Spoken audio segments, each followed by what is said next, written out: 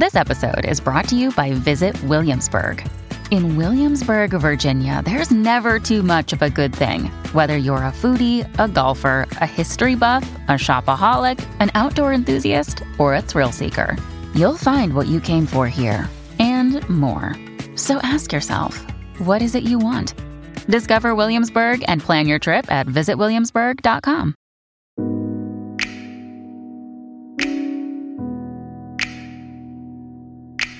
When you're driving, speed bumps force you to slow down. Some are big, some are small. Regardless of the size, they can really mess up your car if you go over them too fast. In this go, go, go world, society tends to have a negative view of speed bumps. But in my opinion, they don't have to be a bad thing. We all go through speed bumps in life, such as getting married, a spiritual awakening, having children, changing jobs, a trauma, and more.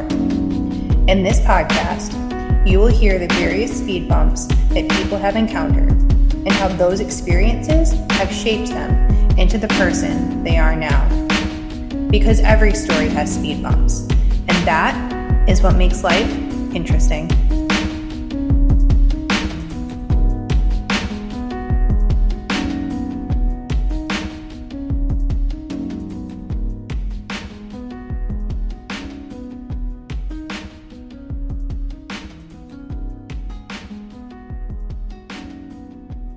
Hey everyone, I wanted to welcome you to Speed Bumps, and my guest today is Jake from Loco Listens, and I'm going to let Jake introduce himself and also plug where he is at. Hey, thank you, Elle. It's nice to be here, and congratulations on your brand new podcast. I loved your first episode, and I'm honored that you invited me to be on your show, so thank you for that. And thank you. My name is Jake Loco Rotondo. I usually just go by Loco, and I'm a high school teacher. I go by Mr. Loco when I'm at work, but for this purpose, you can find me on the Loco Listens podcast, and I've been doing it for about less than a month, and it's been really exciting.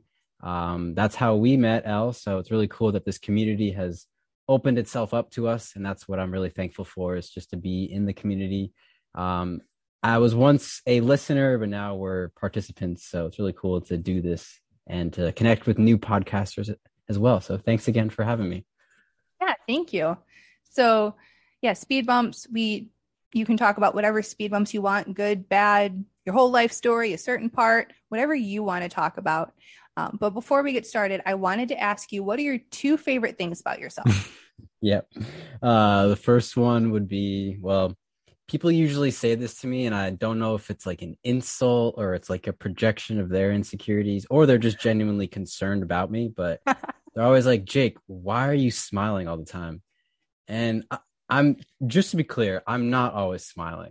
But when I'm out with people, I'm just happy. I'm just happy to be around people. I used to consider myself to be very introverted, and like the thought of going to a party or something like that, especially with family, would freak me out. Like I would legitimately like hide sometimes. Like, all right, I'm going to go in the basement. Hopefully no one follows me down there, and I can just like wait it out till everyone's gone. But yeah, I mean, I learned to kind of smile through it all, and not in like an inauthentic way, but finding a way or finding a reason to be happy when there might be very few reasons to be happy. And it's, although people say it to me kind of like poking fun at me, I'm like, well, guess what? That's my superpower. So deal with it. Yeah. And the second thing, well, people have given me advice, and I've asked for a lot of advice about how to have better conversations, how to be just a better socializer.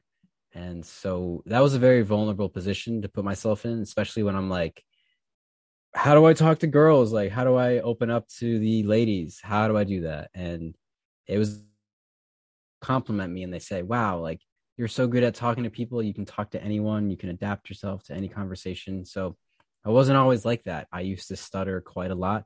I still stutter sometimes, but the second thing that I really like about myself is just that I do feel capable of connecting with anyone, even if they are way far on the other side of whatever spectrum. It's always nice to be able to find the humanity within that separation. I love that empathetic where you're not just like listening to someone, but you genuinely try and relate to them and Mm, understand that their experience. And even like you said, even if they're on the total opposite spectrum of whatever spectrum is, you try and find that common ground. And I right, think that's right. awesome. Thank you. So, what are some speed bumps or a speed bump that you Mhm. wanted to share today?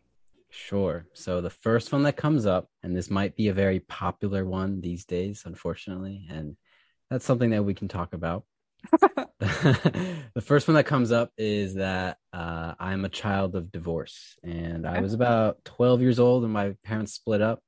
And I was just thinking about this earlier because I'm in a Telegram chat with a bunch of guys. It's called the Stag, and we are basically like a men's group supporting each other, figuring out ways how we can be better men in this world. And I love that. yeah, thank you. I'm happy that I was invited. I got to give a shout out to Gordy Two Shoes. He's the owl guy that you probably see on the internet. I Yep. love that guy. Gordy's amazing. He invited me into this stag group, and we've been sharing a lot of, that buzzword, like the generational trauma that we have been acquiring throughout these thousands of years. And so what comes up is the speed bump was not necessarily the divorce itself, because there was a lot of fighting between my parents, not physical fighting, but just like verbal abuse back and forth. And that sucked. And my brother and I were having a terrible time. When the divorce actually happened and they split up, that was actually a pretty good thing, because that created a little bit more peace in the household. But the speed bump that came with that, the initial speed bump was obviously that conflict. But the speed bump after that was, well, I'm just like my father. Like me and my dad are like two peas in a pod. We're like peas and carrots. So so I lived with my mother for years and years after the divorce, and I'm a daily constant reminder of my father. And so I could tell that she kind of resented me, or she didn't resent me, but she resented what I've reminded her of, which was the man who cheated on her and betrayed her, and in her eyes probably ruined her life. But I tried to overcome that by just being myself. And my dad and my mother, my father and my mother and my brother, the four of us have really stuck it out these last couple of years. We've really come closer, and that was probably the biggest speed bump initially, because before the divorce, before they started fighting and all this, things were just peachy. So that's the first thing that definitely comes up for me. Yeah, so my parents were never divorced. However, like a lot of my friends had divorced Mm, parents. I have a stepdaughter, so currently dealing with that dynamic. And even I feel like in children who don't have divorced parents, you always seem to resonate with one parent more than the other. And it always seems to be the things that like irritate the other parent. mm, I'm very much like my father.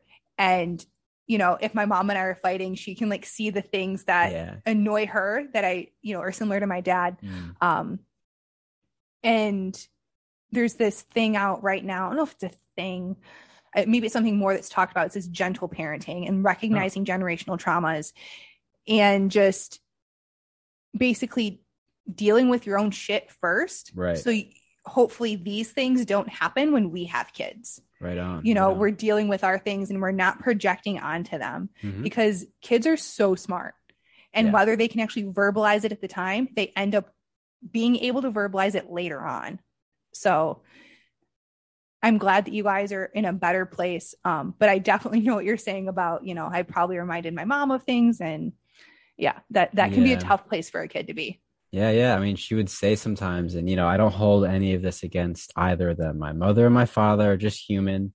I know that emotions can really skew our logic and our rational being. So it's, I don't hold this against them. But, in the purpose of understanding these speed bumps, and like, if anyone else is a child of divorce, they could probably relate. But she would say sometimes, she would point out things that I would do, like, you're acting like your father right now. Don't act like your father. And that phrase, don't act like your father, really stuck out, because I was like, man, like, well, I know he's not a perfect guy. Like, I'm not a perfect guy. Like, how do I not act like him if I am just naturally so much like him? Like, who am I really? And so that kind of put like an existential gear in the wrench, or whatever the phrase is. You know what I'm saying? Yeah.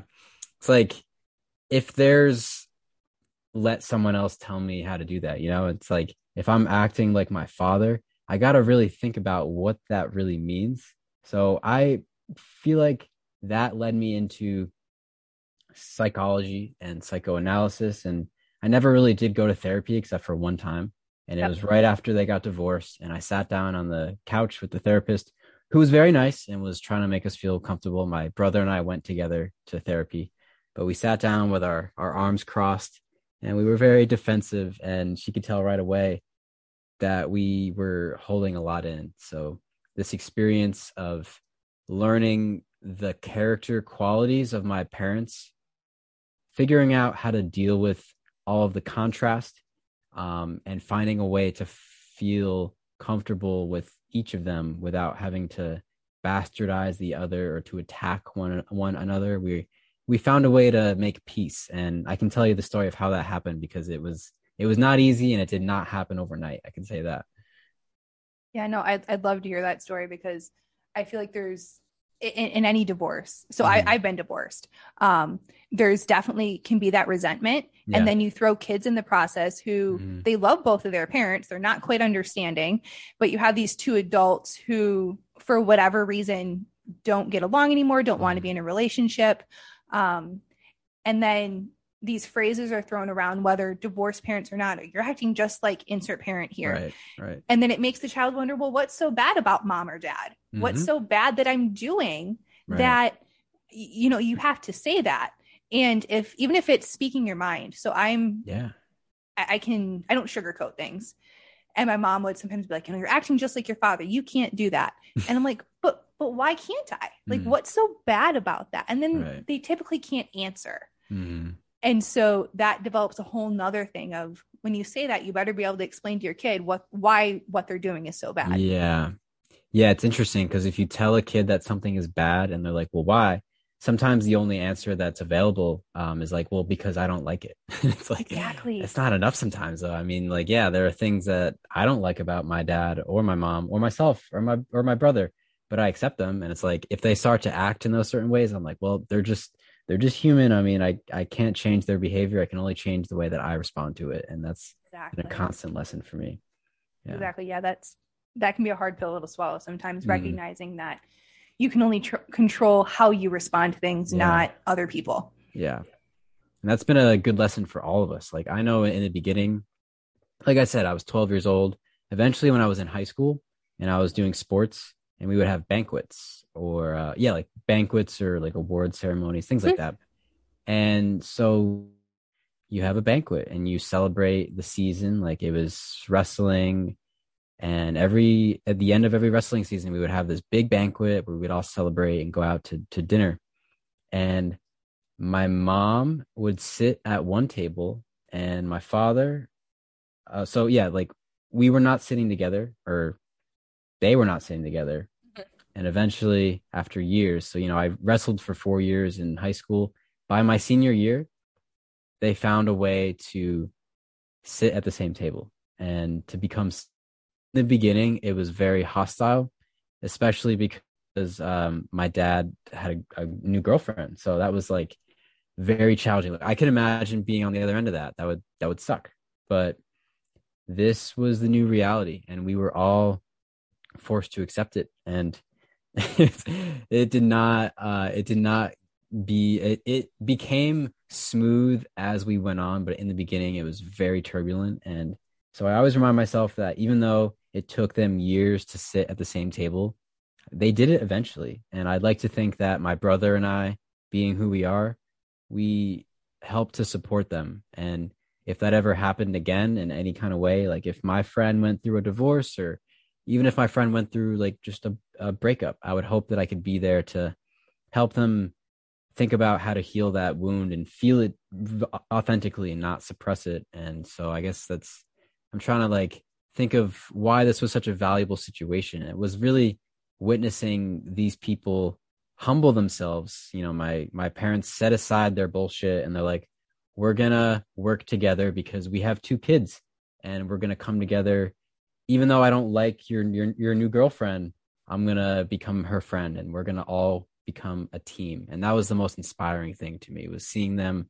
overcome their speed bump because it was affecting all of us. And once they decided to make that agreement to work together, then we were all able to live much, much happier and more stable lives for sure. That's awesome. No, it's beautiful that you say that about, seeing your parents overcome speed bumps was valuable to you. And finding that peace is, I feel like, really important. I feel like there's either these two extremes when it comes to co-parenting. It's either this super high conflict and the parents don't agree on anything. And one says, hey, it's partly sunny. The other one says it's partly cloudy, and they never agree on anything. Or they can get to a point after a short period of time or a longer period of time where, like, your parents, where they're like, we really don't like each other, but we'll tolerate you. And we can be in the same room for the kids, might not be invited over for Thanksgiving dinner, and that's fine. Right. But for the kids, if they have a choir concert or award ceremony, like, we can go sit in the same thing, near each other. Show solidarity. Show solidarity for the kid. Doesn't mean that we like each other. Right. But we love the kid. And that's exactly. Yeah. And that's, so that was kind of like their process. And I was obviously affected by this, and quite resentful, actually, because my brother, my brother is 4 years older than I am. So it was perfect timing. It was like right as I was finishing middle school and about to go into high school. He just graduated. So like when the divorce happened, he was able to go to college and like get away from it all. And for years, I kind of resented that, because I was like, damn, you got lucky. Like, you got to leave, and I was kind of stuck here with the shitstorm. But either way, I mean, it was for the best, because that's what I really needed to like reflect on how I could be a part of this conflict resolution. And, it wasn't just my parents. It's like wherever I would be, at work, at school, anywhere with my friends, it's like knowing how to help people, or how to help yourself when there's a challenge and when there's a lot of emotional turmoil, and finding a way to keep things grounded in not always logic, but just thinking clearly through the feelings, explaining those feelings, and trying to find the source of those feelings is what's so challenging when you're in the thick of it. But I feel like I've gotten practice now, so that's been helpful. Yeah, it's funny. Some of the lessons that we don't want to learn can be some of the most valuable. Finding the root cause of why we're angry at something or upset about something. If someone cuts you off in traffic, are you really mad that someone just cut you off, or is there a deeper reason? Are you mad because the car looks like your ex, or insert whatever root cause you want here. But finding the root cause is honestly key to healing some of that generational trauma too that you mentioned. Yes, because without understanding that root cause of why you're upset or why you're angry, it's like putting a Band-Aid on things. Yeah. And there's you can continue putting that Band-Aid on, but like, it's like Jordan Peterson tells this story about this kid who's like, Mom, Dad, there's a dragon in our living room. And they're like, oh, don't worry about it. It's not real.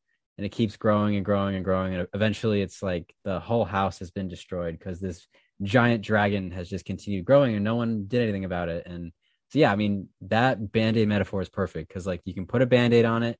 You won't actually heal anything. You'll just be giving yourself temporary relief. And that's a good lesson for anything, whether that's with addiction or with, emotions that are unprocessed will continue to fester. And there's a great quote by Carl Jung that's, "The cave that you fear to enter holds the treasure that you seek."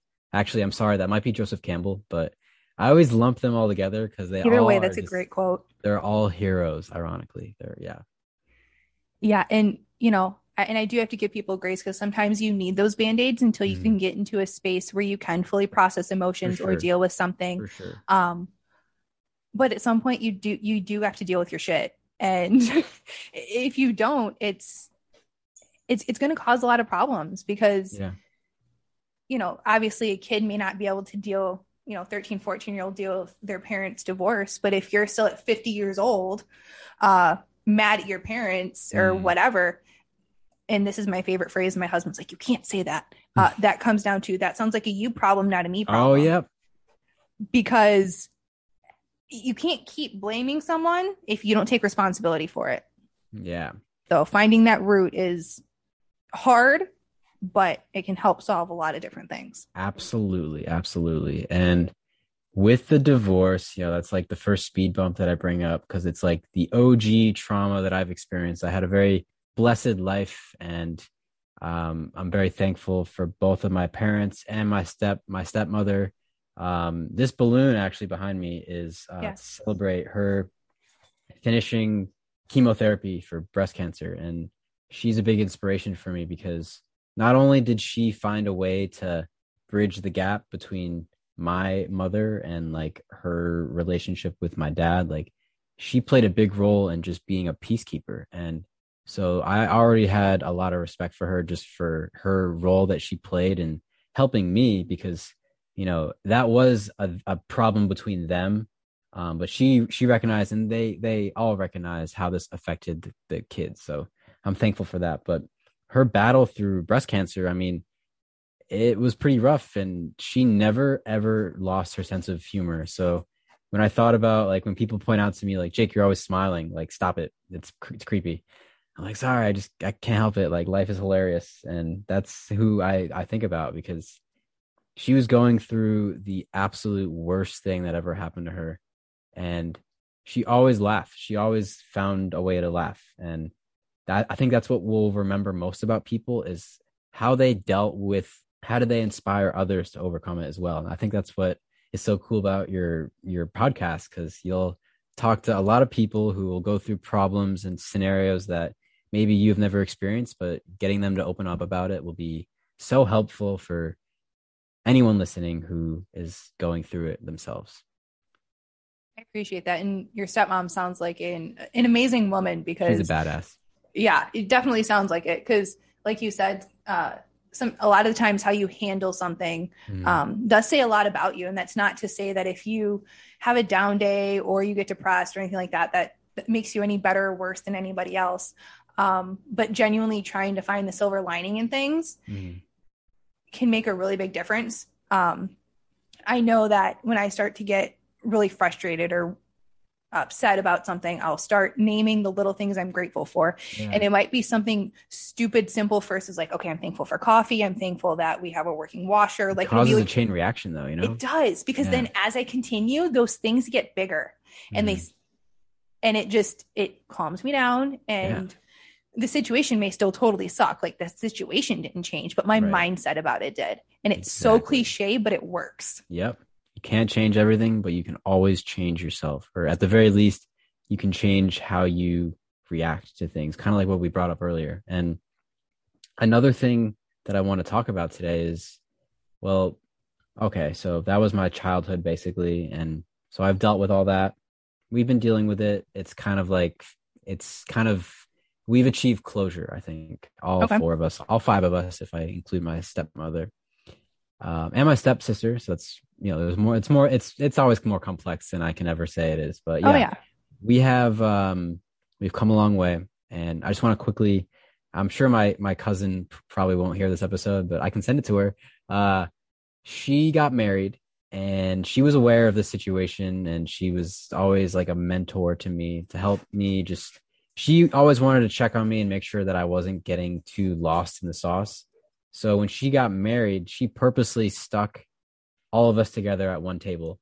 So we were like forced to deal with it for her wedding. And that was great. That was a real turning point. So it's like whenever you find yourself with nowhere else to run or hide, be thankful for that, because that's like your opening to overcoming whatever you need to overcome. Like once you run away, there's a point where you have to stop running. And so for their sake and for my sake, I'm happy that my cousin decided to do that. But the other thing I want to talk about is, now that I've dealt with that, I went on to become a high school teacher. And the first couple months, even the first year, I'm only in my second year as a full-time teacher. But even as a sub, especially as a student teacher, when I got like the full responsibility, I always had what people call imposter syndrome. You know what I mean? Oh, yeah. So it's like, I just turned 27. For some of these kids, like the seniors, I'm only 10 years older than them. In some cases, only 9. and I never felt like I was actually a teacher. And these first 2 years, I've been challenged to kind of overcome that doubt that I always place on myself. Like, well, I'm not a very smart guy. Like I may like know some things. Like I remember a lot of quotes. Like that's something, but you know, I'm not the experienced teacher that I always leaned on. Like my favorite teachers were always much older than I was, and they were going into this. I was like, wow, okay, this is And wait, your favorite teachers were what? sorry, yeah. My favorite teachers were always like older and they were more experienced and they seemed wise. I would get along with my younger teachers, but I think as kids you were like looking up to the elders in a way. And at this point, I'm not an elder. I don't feel like an elder. I still feel like one of them. I feel like a kid. So having to kind of pull myself up from by my bootstraps, if you will, and be like, all right, well, you're here now. You're gonna have to become an elder eventually. So start today, even if you don't feel like an elder right now, like you're gonna become one eventually. So it's a process, but this first introduction to this career path has forced me to think about that imposter syndrome, if you know what I mean. So it's Oh yeah, you fake it till you make it. fake it till you make it. Exactly, Elle. Yeah. Yeah, Yeah. I was a substitute for a while and I No way. look younger than I am. And Mhm. I remember walking into the office asking where the teacher's lounge was. And they're like, oh, that's for teachers only. And I go, I know I'm subbing for Mr. So and so. And they're like, Yep. no, you're not. And I was like 24 at the time. Yeah, And yeah. they're like, wait. I was like, do you want to see my license? I signed in Right. earlier. Can I see my D, please? Yeah. Yeah. And they're like, oh, okay. Well, I guess you are really a teacher. But yeah. Yeah, I've been there. If for your audio listeners, I'm trying to grow out like a nice beard, and there's a purpose. It's not only just because I like it, but when I would shave, I looked like a student, and that same thing happened to me when I was subbing. I was like, hey, well, I would walk into the classroom and I'd be like, okay, guys, I'm your sub, and they're like, who are you? What? Did you like? What? Are you like disguised as a teacher? Like, who are you? And Here, you yeah, just so play around. so that made it a lot worse because it was like, man, like, will I, it's good to look young, I guess that's a good blessing, but for the purpose of what I was doing, it was like, no one can take me seriously if I look like a child. So that's kind of tough. Yeah. Yeah. Going back to the teachers that you looked up to were Mhm. always seem to be older. I think that's because you're an old soul. And so you value their wisdom, Mhm. but I wouldn't say that you're not smart. First of all, Thank you. I don't like self-deprecation. You are smart. But just because you don't have 50 years of experience in teaching doesn't mean you don't have something valuable to give these kids. And I've seen the way you talk in the Telegram chat and things like that, and you just want people to genuinely think for themselves. And I feel like that's seriously lacking in today's public schools. It's very much just, can you do this test? Can you pass this diagnostic? And if you can do that, then you're quote unquote smart, you're good enough, you're whatever, but it's not genuinely teaching them to think. And I've heard you talk, we've talked, I've seen you in the Telegram chat, and you genuinely make people question and think things. And I genuinely believe you also do that in your class. And I think that's what makes you a great teacher, not the years of experience that you have. Thank you, Al. Yeah, it's kind of funny that a lot of people seem to force themselves into humility or to like be modest because it's like, well, if you don't, then you're just being selfish or egotistical. But I've been overcoming that, and teaching has helped a lot because my mentor. So like when I was a student teacher, the person that I'm referring to as my mentor was my like mentor teacher. He was the one who was my boss at that time. And he would always tell me, he's like, you're not going to like this, Jake, but the way it has to be is you have to be the alpha in the classroom. Like you're the one that has to run it. You can't let the kids run it. And that was tough because I'm not the kind of guy to raise my voice, especially given like what my parents did to each other. It was not something I wanted to do at all. And he's like, well, why'd you become a teacher? And I'm like, I don't know. I mean, it wasn't to boss kids around. And he's like, well, if you can learn to do that, then you won't have to boss them around. I was like, wait, what is he saying? If I can learn to be a good leader, then I won't have to be an evil leader and I won't have to become a tyrant. So I was like, all right, well, you've given me something to really think about. And that was in 2019. Okay. 2020, April of 2020 was when I graduated and I became certified. But that was also the worst time because everything shut down. There was nowhere to get a job, and I was just sitting on my ass all summer collecting those good old unemployment checks. So when I finally did start my first job teaching, I carried that with me, and I figured out that being a nice person is gonna get you really nice and like wants the best for other people, but it can also be used against you. And finding a balance between being nice and being supportive, but also being firm was the biggest challenge for me because I've always been warm and like a loving person, mostly peaceful. But but But I've now, always not like those protesters, right, that are mostly peaceful. You're actually right, mostly right. You peaceful. know what I'm saying. You know what I'm saying. I've always been mostly peaceful. Uh but I've never had the need to like all right, so I was a captain on the wrestling team my senior year. And that was a tough leadership role because in 2012 at Newtown High School, that was when Sandy Hook happened. So like that was right in the middle of our wrestling season. In fact, it was on picture day. So like we were all dressed up to take pictures for the wrestling team for the yearbook. And so we shut down for a week and then we came back to school and we started wrestling practice again. And it was me and three other guys. We were the captains. We were in charge of motivating and inspiring these kids who were, because we You were were in all charge of inspiring, motivating kids, and you guys were what?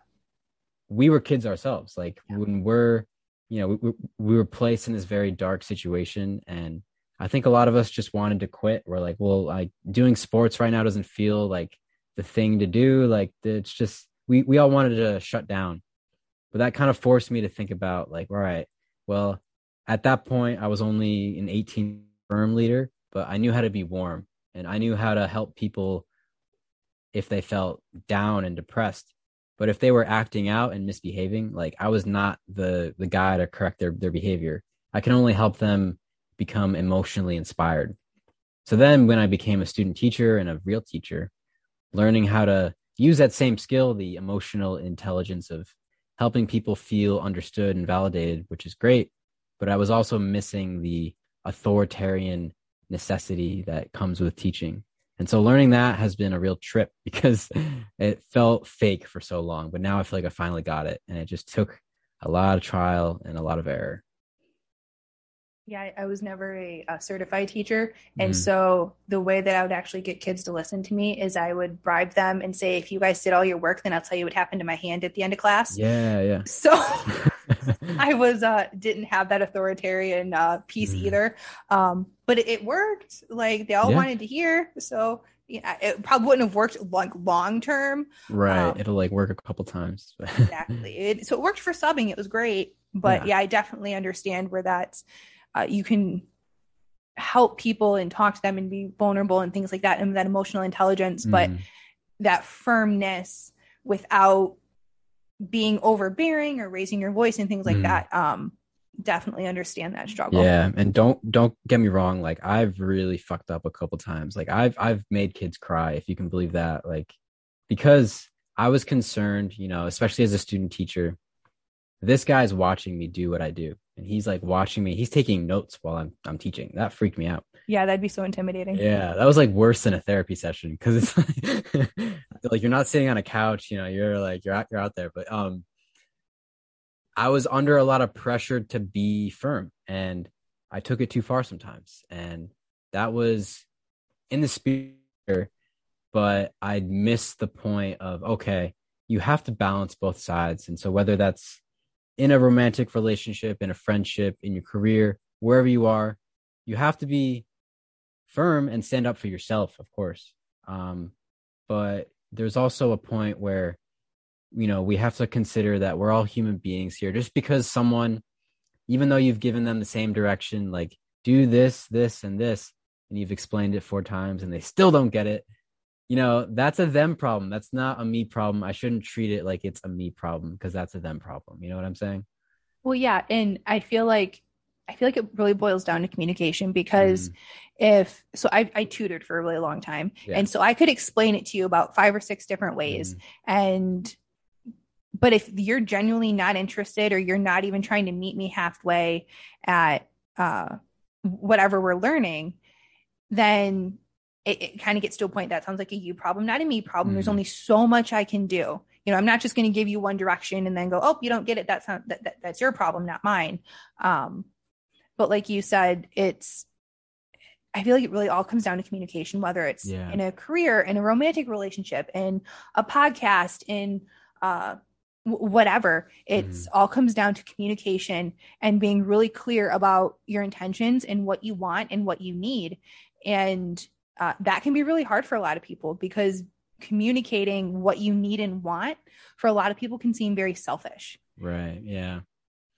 Yeah, I totally hear that. Like, there are times like, I should probably back up a little bit, because if anyone's listening, they're like, wow, why is this guy a teacher? Like, there are definitely times where I don't do my job the best way. Like, if a kid doesn't understand something, that is a me problem. And I should ask myself, like, okay, how could I do this a different way to help this person?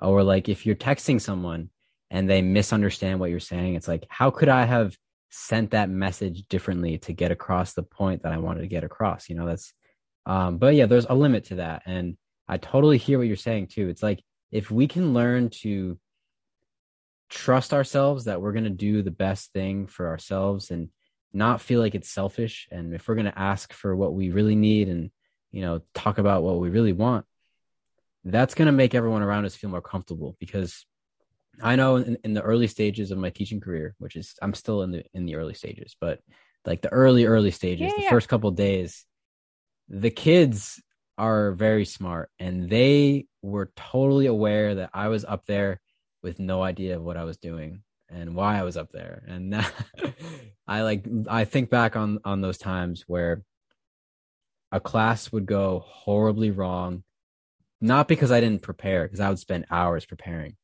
but it was really just that I could sense that I didn't believe in myself, and I doubted my ability to be that old soul mentor that I always looked up to. And that put a serious limitation on myself. So just like you said about self-depreciation and, self-deprecating statements, I would be doing that in my head the whole day. Like, while I was driving to work, I'd be like, shit. This is going to go terribly wrong.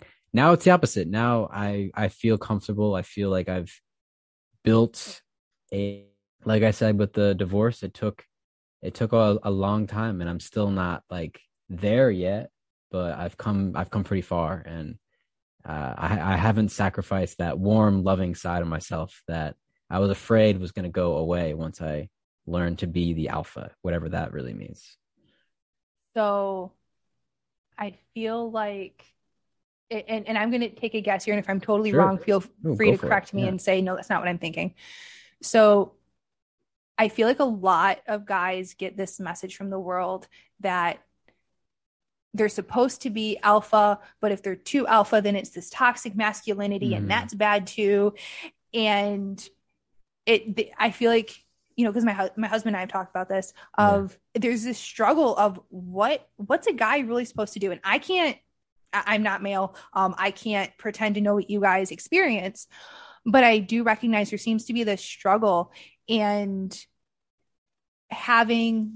and I think it's really great that you mentioned that men's group that you're in, just because being able to talk with guys, because I heard someone say, you guys don't go to a bar or hang out or have an excuse to just call. Guys don't just randomly call up their friends to chat typically. So you need an excuse to talk. So I feel like having that group is a really great way for you to grow and for the other guys in that group to grow and figure out what it means to be masculine without that label of toxic masculinity. Because there's nothing wrong with a guy who's strong and knows what to do and can be a leader. That's typically, historically, what women look up to. It's not a bad thing, but society has turned it into this really bad thing. And if you're a woman and you're like, yeah, I do want a guy who's more authoritarian, not exploiting it, but just, this is what we're going to do. And I'm going to take care of you, or I'm going to hold the door open, or things like that. we're all, as women, we're taught that's a bad thing and you shouldn't want Mm. that. And I've just gotten to the point, I'm like, that is what I want. It's That is what great. I Yeah. do. And, I wish there was more guys like that. And so I'm really happy that you're in this group and you guys are trying to figure out what Yeah. that means.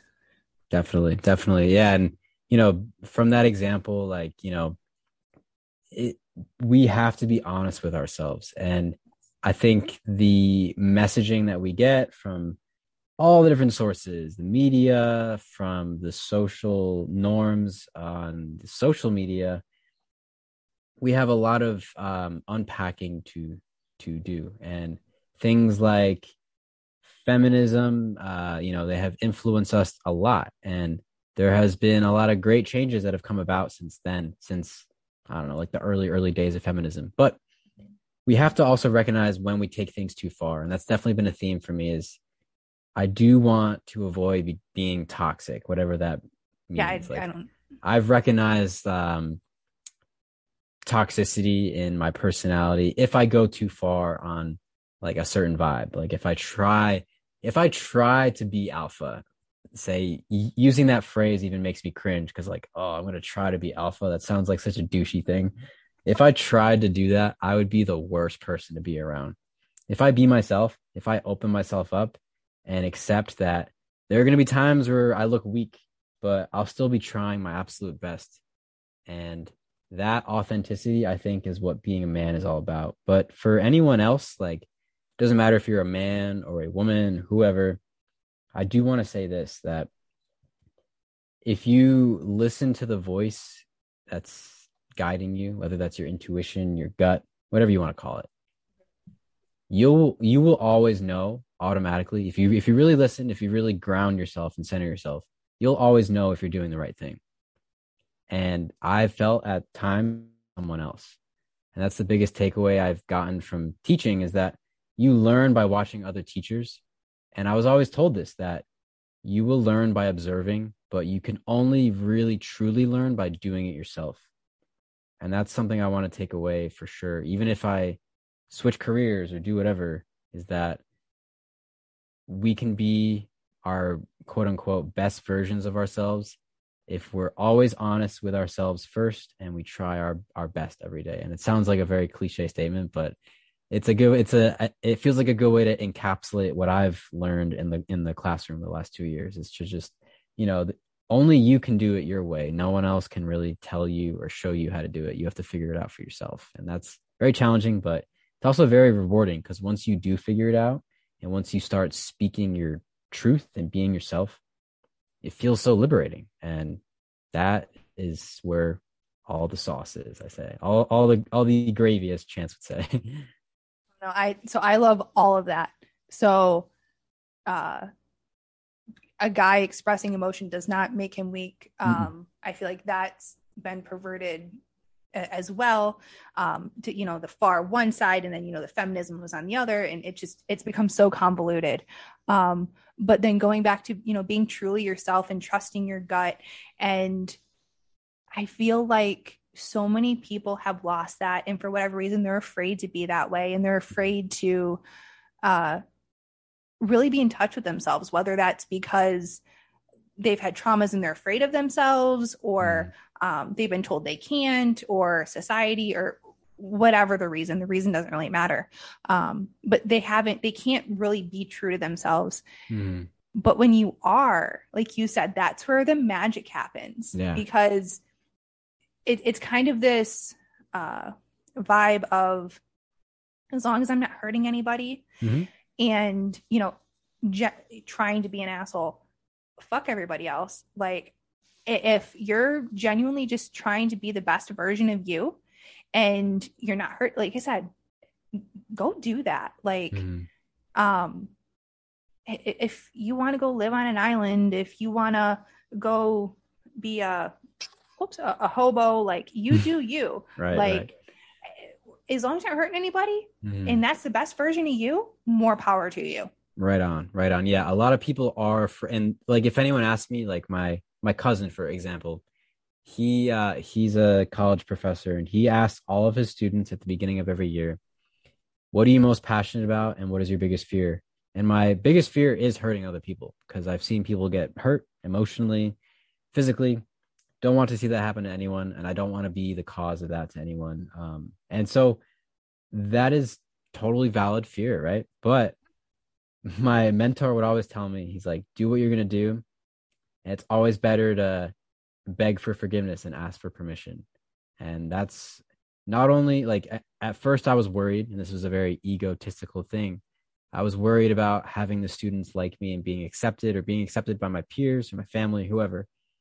But it was really about respecting myself. And if I were to just take risks and try and fail and try again, I would respect myself much more every time. I would keep on trying. There were times where I rolled over and wanted to give up, and I lost respect for myself.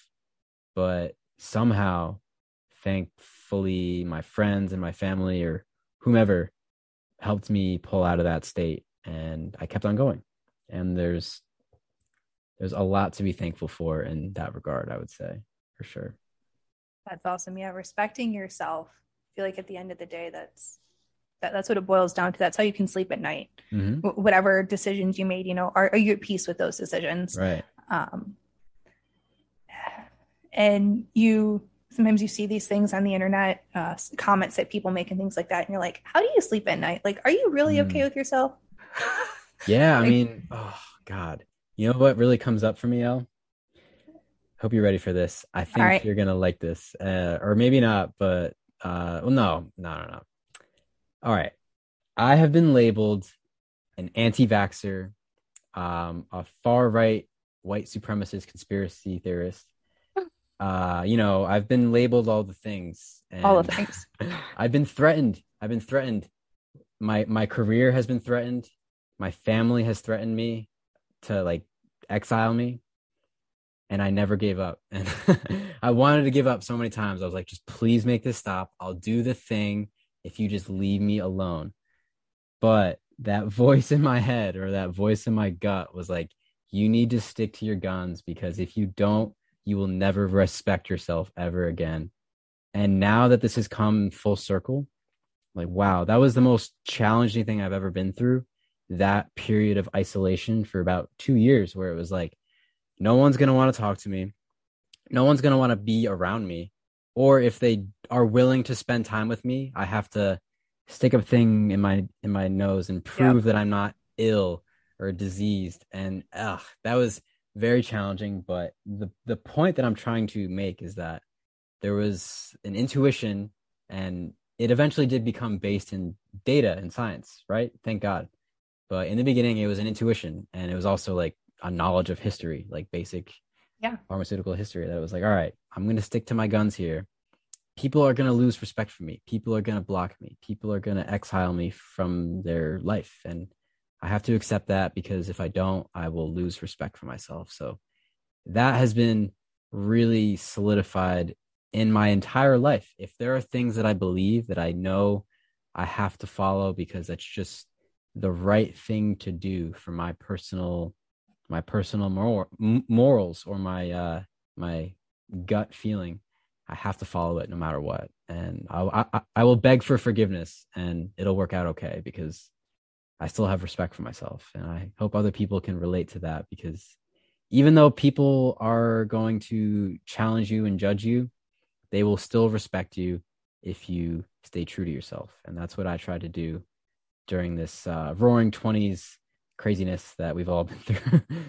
And I appreciate you sharing your insights on this in your first episode, because the last part of that episode made me so angry, Elle. And I kind of remember telling you this before. I was like, these are the things that I was thinking that no one was saying, and now someone's saying it. And God damn it, I feel so validated. So thank you for that.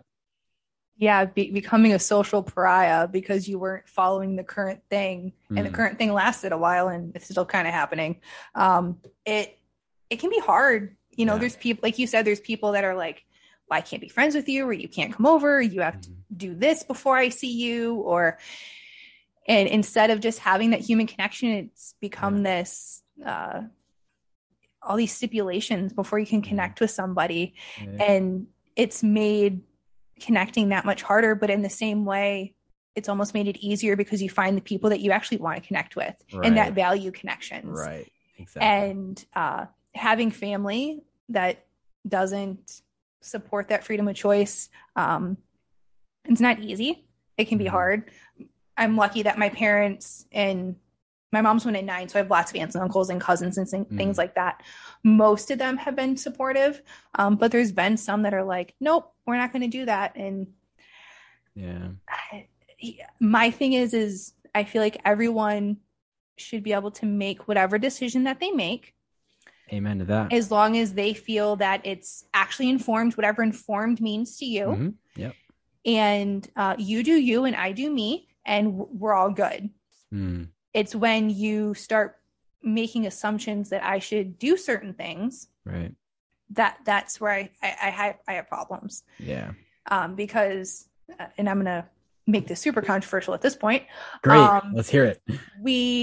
I love how we went from it's my body, my choice to then the Jabberwockies, and then it's no longer my body, my choice. But with Roe v. Wade back up, we're back to my body, my choice. And some of them you can say women, but other ones it's like a birthing person or something like that. Let me be clear, Elle. I cannot give birth, even if I wanted to. I cannot. Okay. So you're okay being called a man like that? Yeah, I would love to be called a man. Yes, please. Okay. All right. Cool. Just. But yeah, and seeing that side eat themselves alive simply because one of them's like, oh, well, you can say woman, another one's like, no, you have to say birthing person. So now there's like this infighting, and I'm just like, yeah. How about we just take the government out of all medical decisions, right? And just there should be no laws regarding it at all. Like I think it's wrong, but just keep the government out of it. Can we agree on that part? See, like, I would be curious, are there other countries dealing with this? Because it seems like we're the only ones. Like, it seems like everyone else has it figured out, or maybe they don't, and I'm just assuming. But it seems like we're very hyper focused on like what we're doing, and I think we can learn from other places that maybe have like figured this out, have resolved a way to give people the choices that they desire without harming the population. I don't know. There's got to be some solution in giving people choice, but at the same time, I don't think that the argument and the division that you're talking about is productive at all. It seems like, so, and I do want to clarify something else too, not to change the subject, because this is, I'm glad we're talking about this. But in regards to my family, like we've resolved that as well. Like there was a lot of judgment passed on me and on my decisions, but they've all understood it. Especially given that there's now data coming out. Like I had a cousin call me up when the Delta variant began. He's like, Jake, you need to get vaccinated. You're going to lose your job. Like he was pretty much pressuring me like balls to the wall. And I just spoke to him like a couple of days ago on my birthday. And that was the first time that we spoke since that Delta variant time. And he apologized to me. And I did not ask him to apologize. I did not ask him of anything. He went out of his, like, he realized what had happened, and he wasn't saying like, oh, Jake, you were right. He was just saying like, look, man, I got some new information and it changed the way that I think, and I'm sorry for what I said. And that was mind blowing to me. I was like, wow, if that's possible, if people can actually do that, then whether the issue is abortion or whether it's immigration, vaccination, whatever it is, people still have the ability to change themselves. We can't change the situation, but we can still change ourselves. And I think that's something to remember. Oh my God, that gave me goosebumps. It gives me so much hope that people can like actually accept new information, because very few people, I feel like, can accept new information, regardless of the topic, abortion, Tataria, immigration, voting fraud, like insert hot button issue here. Like I don't care what it is. The fact that you can accept new information, that's awesome. That is absolutely phenomenal. I had an aunt and uncle who they're like, oh yeah, they saw something on my Instagram, and I guess they called my mom, and they're like, oh, Elizabeth left Big Pharma. Why would she do that? And at this point I had already said why I left. And my mom was like, I don't know. Why don't you ask her? Guess who still hasn't called or texted to see why I left? Yeah. So Yeah. I'm That's like, like a them problem. yeah, like Yeah. I'm not going to reach out to you and explain myself, but Yeah. if you want to call me and ask, like, I'm more than happy to explain. Right. I know you would too, because like those videos that you've created, and like, you've kind of like you've been able to send your message and like speak your truth by like exposing what you've seen and what you've been through has revealed that this system or these systems that are in place, like you brought up the government, the government doesn't need to be involved in everything that we do. And to the FBI agents listening to us now, if we can learn to Literally, take the it, FBI agents cut you off. You said to the FBI agents, and your mic went off. They're still doing it. yeah. They're still doing it. You got cut off again. The FBI Okay. agents don't like you. Let me say it one more. Oh, it literally like on Zoom, it pops as it says your internet connection is unstable. It's like, what I'm trying to say is that we are speaking our truth. People are not going to like it. And if we can accept that, we would actually prevent a lot of conflict because I don't want to win everyone over. I don't want to win anyone over, actually. I just want to be myself, and whoever's okay with that, like, that's great. Like, I've definitely, since the divorce, since like going to school and like learning how to be a good student and all this, like, I've learned to change myself to fit in or to be accepted. And that's great. That can get you so far for survival purposes mostly. Yep. But if you want to thrive, stand on your own 2 feet and don't worry what other people say, because eventually you might inspire them to do the same thing, and they'll be like, yeah, that it's better to live on your what is it? I would rather live on my feet Die on than my die on my knees. knees. Yeah. Yeah. Yeah.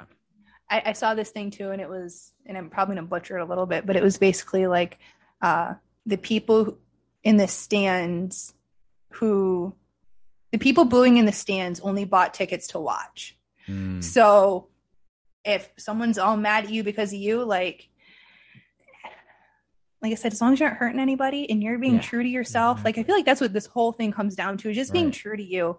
And we can agree to disagree, and you can have a debate with somebody and but genuinely hear their points. And at the end of that conversation, maybe your mind's not changed, but if you can respect that other person's point of view, that is where so many different conflicts, like you said, would just be non-existent, because we're respecting the other person. No, that's what gives me goosebumps, because that humanity is essential.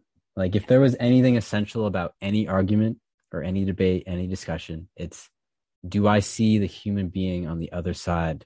And something that you might appreciate, Elle. Wait, you said I might appreciate, and then the FBI. Okay. Yeah. Hello, Feds. Do you know Michaela Peterson? That's Jordan Peterson's daughter. No. Okay, so she has her own podcast, the Michaela Peterson Show or something like that, the Michaela Peterson podcast. But she does this thing called opposing views.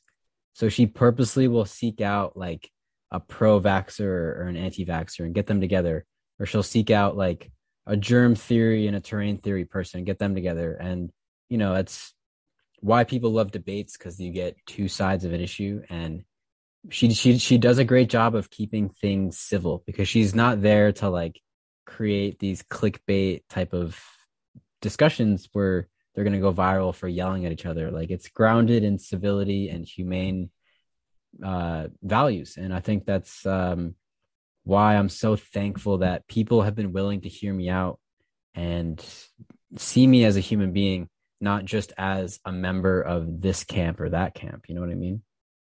Yeah, and I feel like putting up those divisions and trying to put labels or in boxes and things like that, while it's human nature to want to label things and put things in boxes because it makes it easier for our minds to organize, people aren't like that. Like, you can be anti-mandate but pro-vax, and for a lot of people that blows their minds. And I'm like, but why do you have to put labels? Those are my favorite people, by the way. Oh yeah, 100%. And I'm like, I can give you statistics and the things that I've learned. But to your point, I'm not here to change anyone's mind. Mhm. I'm not here to stand on this soapbox and try and tell you what to think. That's not my job. Right. But if you want information, I'm more than happy to provide that as Mhm. well. So, yeah, I just trying to put people in boxes and labels. It never ends well. Yeah, and it's validating that we both get so worked up about this because at a certain point I felt guilty and I was like, man, all I do is complain about this mandate and like how it's affected me, but like I can't pretend like it hasn't affected me. And Yeah. now that it's basically over, it doesn't matter anymore. It's like, well, now I'm looking back on it like, what was I so stressed out about for 2 years? And yeah, I mean, my job was under threat. I literally had to write an essay about why I'm a Christian and why being a Christian is, getting in the way of my willingness to do this thing. And I cited the Bible and I cited the Civil Rights Act and I put in all my citations and I cited my sources and I did all the things and I got a good grade on it, I guess. Like it's what I had to do. But that just breaks my heart yeah. because I don't understand how we can say there's freedom of religion and yet we were shutting places of worship down. Mhm. And then you have to, like, you said it so perfectly. Did I write this essay well enough to get a good enough grade so I don't have to do the thing that I don't want to do, even though I shouldn't have to do it anyway? Like, Yeah. and then having that subjective person tell you, are your beliefs strong enough? Do they Right. really believe that that's what you believe? And who are they to judge? Right. And the fact that the exemption thing has to exist at all Yeah. infuriates me on so many levels. Like I start like, That should be assumed, right? Like yes, weren't we taught to separate church and state? Like, let me be clear, like I'm not like really a Christian. Like I don't label myself as a Christian. But for the purpose of this experience, oh hell yeah, Jesus is on my side there. But we're supposed to check we're supposed to separate church from state. And why how could the state qualify your religion? How does that happen? Yeah, it's so definitely a problem. so two things. What happens to I thought no meant no, Hmm. regardless of the situation, doesn't no Yeah, mean right, no. right. Why do I have to give an Yeah, explanation? yeah. And two, I remember so last April, they actually took away the religious exemptions for children to go to school for the Jabberwockies. And In I remember, Connecticut, yes, and I went and to the Lamont. protest. And I was at the Capitol in Connecticut, not the one on January 6th, FBI agents, like the one in Connecticut in April. It was peaceful. Mhm. There were babies and strollers there, okay? Nice. Um, and like I know now there's a lawsuit to try and overturn that. But then what boggles my mind too is the kids don't have that option, but you as a teacher, as an adult in the state of Connecticut, have that option. Mm. So why is it okay for an adult and not a child? Why can't a parent speak for the child or the child say, I don't want this based on my religious beliefs? But you, Mm. as an adult, once you turn 18, have that option. No one has been able to explain that to me. Yeah, I never thought about that before. It's like, all right, I know like at a certain point, like you're old enough to do your own research and all this, but like then why not? Yeah, that I cannot answer that question, and I don't know if we'll ever get an answer. But just the fact that this exists, it tells us the problem all along is like the authority that we accept is the authority that we will live by, and I tried my best not to break any laws or to hurt anybody. That's what we've been talking about, right? Like, Yep, yep. do the thing, but don't hurt anybody. I never spread anti vax propaganda to my students, even though I was pissed off every single day that it was happening. And yet, I ended up winning in the end because, I mean, I didn't hurt anybody. I just stuck to my guns and now it doesn't matter anymore. And it was really just hanging on and believing that things were going to go back to the way that they should be, which is kind of naive for me to say that because just because there's no longer a weekly testing requirement for me, or just because I don't have to wear a mask in school anymore, doesn't mean that those types of things could happen again. So I think this has been a great lesson on the authority that we were talking about. Like a good leader would have said, all right, if you want to wear a mask and be safe and like feel safe, then please go for it. We're not going to force you to do it because we know that some of you aren't going to like it. if I think about leadership, that's what I would have done. But who am I? I'm just an average Joe. I'm not a sleepy Joe, but I'm an average Joe. Yeah, no, you're definitely not Sleepy Joe. And I feel like that comes down to, and I don't know if I don't put myself in a box of libertarian, liberal, conservative, Republican, like whatever. But basically my whole philosophy in life, government, personal decisions, whatever, you do you, I do me. Don't hurt anybody else. Don't involve kids in some weird way, and just be nice to each other. Don't be an asshole. And we're all going to be fine. We don't need like a seatbelt law to tell you to wear your seatbelt, because if I get into a car accident and I'm not wearing a seatbelt, the only person I'm going to hurt is myself. So why does there need to be a law on that? And maybe that's controversial. I don't know, but I like that though. Yeah, no, it's a great point. It's like, we're going to have an influence on the people around us based on every decision that we make every day. And if you can just avoid making the shitty decisions that hurt other people and like put people into jeopardy, then you should be able to do whatever you want. And of course there's limits to that. Like, you can't hurt people. You can't like just take things because you want them. Like, there's it's reasonable, but if it's not yours, don't take it. Respect people's property, treat others who want to be treated. Pretty sure we all should have learned that in kindergarten. And like, I feel like it really is that simple, and somehow we overcomplicate it. Yeah. We tell kids. Helpful? Go ahead. All right.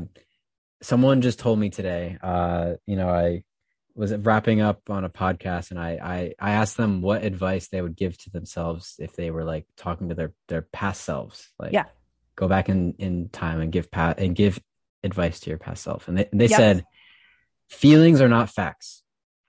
And I've been thinking about that a lot. I'm like, yeah, I mean, people have, thanks to the media, thanks to the repetition of these messages, have felt very strongly about these things. And they may not be true, but they feel very strongly about them. And if we can understand each other and be like, all right, I understand you've been led to believe a certain thing and you have strong feelings about it. That doesn't mean it's not possible for us to communicate about it, right? Like, there's never going to be a barrier between us as long as we can respect each other's feelings. And it sounds like, oh, this guy's talking about feelings, but just like you said earlier, all out with logic and rational thought, because if we disregard people's feelings, then we'll never see them as the actual human being that they are. So even though all my family members had all the facts about why I was wrong for not getting the vaccine, they disregarded my feelings for a certain point. Now we're all on the same page, but there was definitely a lesson there that once we stop seeing the humanity in each other, then all that communication breaks down. And that's something that I want to hold on to, is we're all human. We're all going through it. Let's help each other. Let's help each other and not tear each other down. Oh, I love that. I love that. If you want to tell people where they can find you, Jake, it's been so great talking to you. I appreciate Thanks for letting you me rant on your podcast. I appreciate it. Yeah, I know. I feel like we covered so many different topics, and I love it. This was an awesome conversation. And I can't wait to talk to you again soon. But I'd love for people to know where they can find you and hear some of your podcasts and your shows, and because I really enjoy listening to you and your perspective. Thank you, Elle. Thank you, Elle. I'm really looking forward to doing this again. It's going to be great. And I'm very excited for you. I'm happy you started doing this, and I appreciate the opportunity. So if you guys want to follow up, you can find Loco Listens podcast, and you can also join the Telegram group, which I've just started on my birthday, and it's been really cool. There's a lot of memes in there. There's a whole lot of memes, probably mostly memes. So bring your dankest memes, please. You can find that at t.me/Loco listeners. Join the Telegram group, stay connected, have some fun. And that's basically it. You know where to find me, guys. And I look forward to speaking with some people in the future. And Elle, I'd love to have you on my podcast very soon. We've already got it scheduled, so it'll be happening very soon. So stay tuned, y'all, because Elle has a lot of cool stuff to share. And I appreciate you guys being here to listen to Elle's show, because she's a total badass. And I'm thankful that we've been connected through this community. Thank you, Jake. Yeah, I am looking forward to speaking with you, and it's been just a pleasure talking with you. I've had so much fun, especially on this dreary day. It's probably why the internet was being angry, or the FBI agents. I'm gonna go with FBI agents. It's much cooler. But yeah, thank you everyone for listening to Speed Bumps, and I hope you have a wonderful day. Cheers. Cheers.